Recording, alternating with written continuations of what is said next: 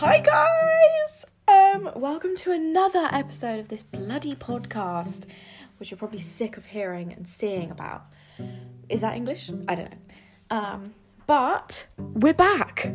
I've decided to start posting in the mornings. I'm going to post every Monday morning, and if I get a little bit more inspiration on a Friday morning, possibly as well, because a lot of people have messaged to say that they like to listen to it when they're getting ready for school or on the way to school, whatever, so I thought it'd probably be beneficial if I post it now.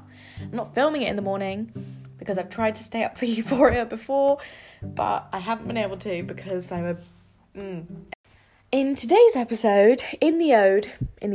Is that English? I don't even know. In ode to the fact that I'm posting this literally in the morning, because people have said that they like to listen to it getting ready for school, I'm going to discuss how to romanticize school, because this was quite a big thing for me in year 13, because I wasn't loving life in school, I'm not going to lie. I never really have. I still don't really sometimes, but I just kind of wanted to talk about how to do that, because school is such a big part of, a teenager's life. From the age of, I would say from year 11 to year 13, I mean, I'm only in year 13 now, it seems as if it kind of engulfs your whole life. Like your whole life revolves around school. We're kind of taught to wake up, go to school, come back, do schoolwork, get enough sleep to wake up for school, and then repeat again, which honestly it's so draining and it's so boring to honestly have the only mentality that you're waking up to go back to school and you get 2 days rest on the weekend and that's it to do schoolwork. So I want to talk about how to kind of romanticize it, because falling in love with your life, as I said in the last episode, is bloody gorgeous. So I want to talk about how to romanticize school in particular. I'd never really been a majorly academic person in regards to like maths, science, or even English. I was all right at English, but I wasn't the best. I didn't really have a subject where I was kind of like I was great at, or I was doing incredible at, or the top of the class. And I didn't beat myself up about it. Further down the line I did, but at the time I just didn't even recognize it, because I had such a tunneled vision of school. I thought that my life revolves around school, so why am I thinking about anything else? Why am I thinking about my future? And I didn't even notice that. But say in year 11, I would just kind of be like, oh, who cares? Like, whatever, I'll just do whatever, because I didn't find what I was good at and I didn't find what I liked about school. And that can seem quite hard to find something you like about school, because the environment that you're in may not be the best, and it's not the best. I don't personally adore school, but this is kind of how I started to like it, and it was finding my strengths, that you might have to move outside of kind of the way that school constricts you to needing to be good at academics. You need to be good at science. You need to pass your maths. You need to do incredible in English to be good in life. No, you don't. You need to just find something that you love. You need to do what you're good at. If you're good at fashion, do fashion. If you're good at media, carry on with media.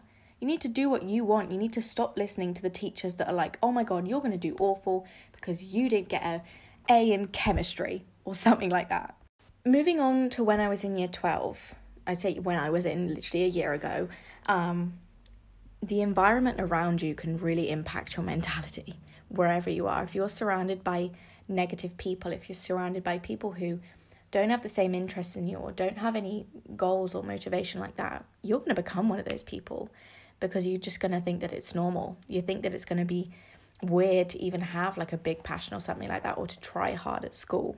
I always hated when people called me like a try hard or something like that, because I'd like incorporate colours into my books. Like, it's so stupid. And in year 12, I just had no power. It's about drive. No, shut up. Sorry. I had no passion.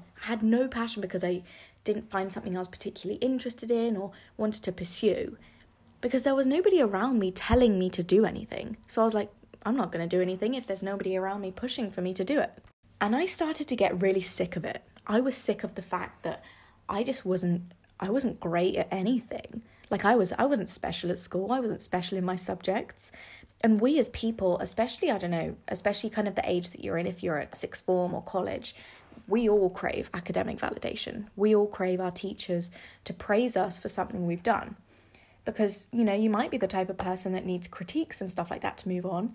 But me personally, if somebody critiques me, I'm just going to break down. I'm just going to quit because I'm like, I'm not good enough. But because I just wasn't getting anything at all, I was like, what's the point? You start to really doubt yourself and then just put yourself down because you're not, getting this existential praise and you're not the highest of your class. You're not getting the best grades ever. And also, I just wasn't doing the best that I could, and I knew that. I then kind of started, obviously, year 13, and I realised, I was like, right, if I don't do anything about this now, nobody's going to do it for me. Like, if I don't create my own future and kind of create the path for it now, nobody's gonna create that path for me. You have to go out there and get it for yourself, and that can start by the simplest of things. For example, in September, I was walking to school because I still haven't even passed my driving test. I was walking to school and I take my book and a coffee in, like just one of those coffee cups or whatever. And I would sit on a bench while I was waiting for my friends to walk to meet me. And I just read like a couple pages of my book. And I just have like French music on in my earphones, like pretending to be in like a little square in Paris. And it made me feel really special. It honestly it was like, wow, like this is such a main character moment. Even though it probably wasn't, people were probably looking at me like, what the is she doing? But just sitting alone with yourself, and I've said this before in an episode about going to a cafe, but you can even take your book to school. And that was another big thing, was always being found with a book. I take a book with me everywhere, because if you're ever sat at school and you're miserable, take out your book. Go and sit in the library. That's what I do. Go and sit in, I don't know, a quiet study area and read or something like that, because being with your own thoughts will make school seem so much more bearable, because you're associating school with something you like reading, or it could be journaling or watching a TV show on your phone in like a quiet space. You then affiliate those two things together and it immediately makes it more kind of positive.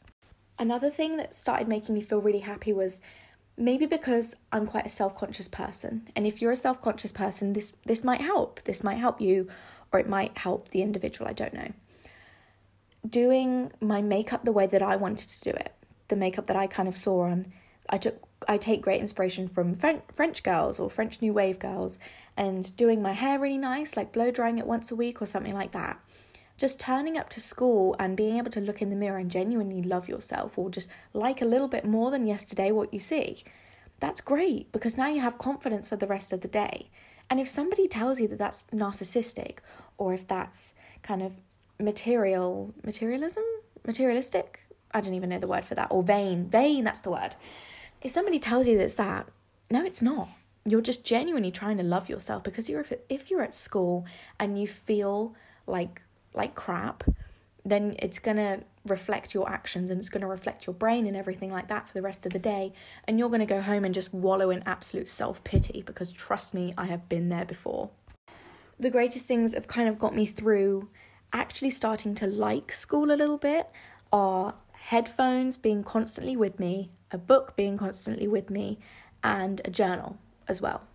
Because I like to just sit, listen to music the whole day, kind of shut everything out and pretend I'm somewhere else. If I'm listening to like French music or 60s music, I'll genuinely envision that I'm just not there. I'm so sorry if you can hear my dog in the background. She's just really on something today. Bringing a book with you, because you can just get lost in a book. I feel like recently I've had like a splurge in books. I read like 5 books last month, and this month I've tried to read 2 and quit both of them. But again, experimenting with finding what you like while you're at school, because your whole life shouldn't revolve around that 9 to 5, what the hell, that kind of those hours that you're at school, and the hours you spend after school doing schoolwork, and the weekends you spend doing schoolwork because your teachers have told you that that's all you've got to do in your life. No. I believe that when you're at school, you also have this other life that you need to use to progress your future.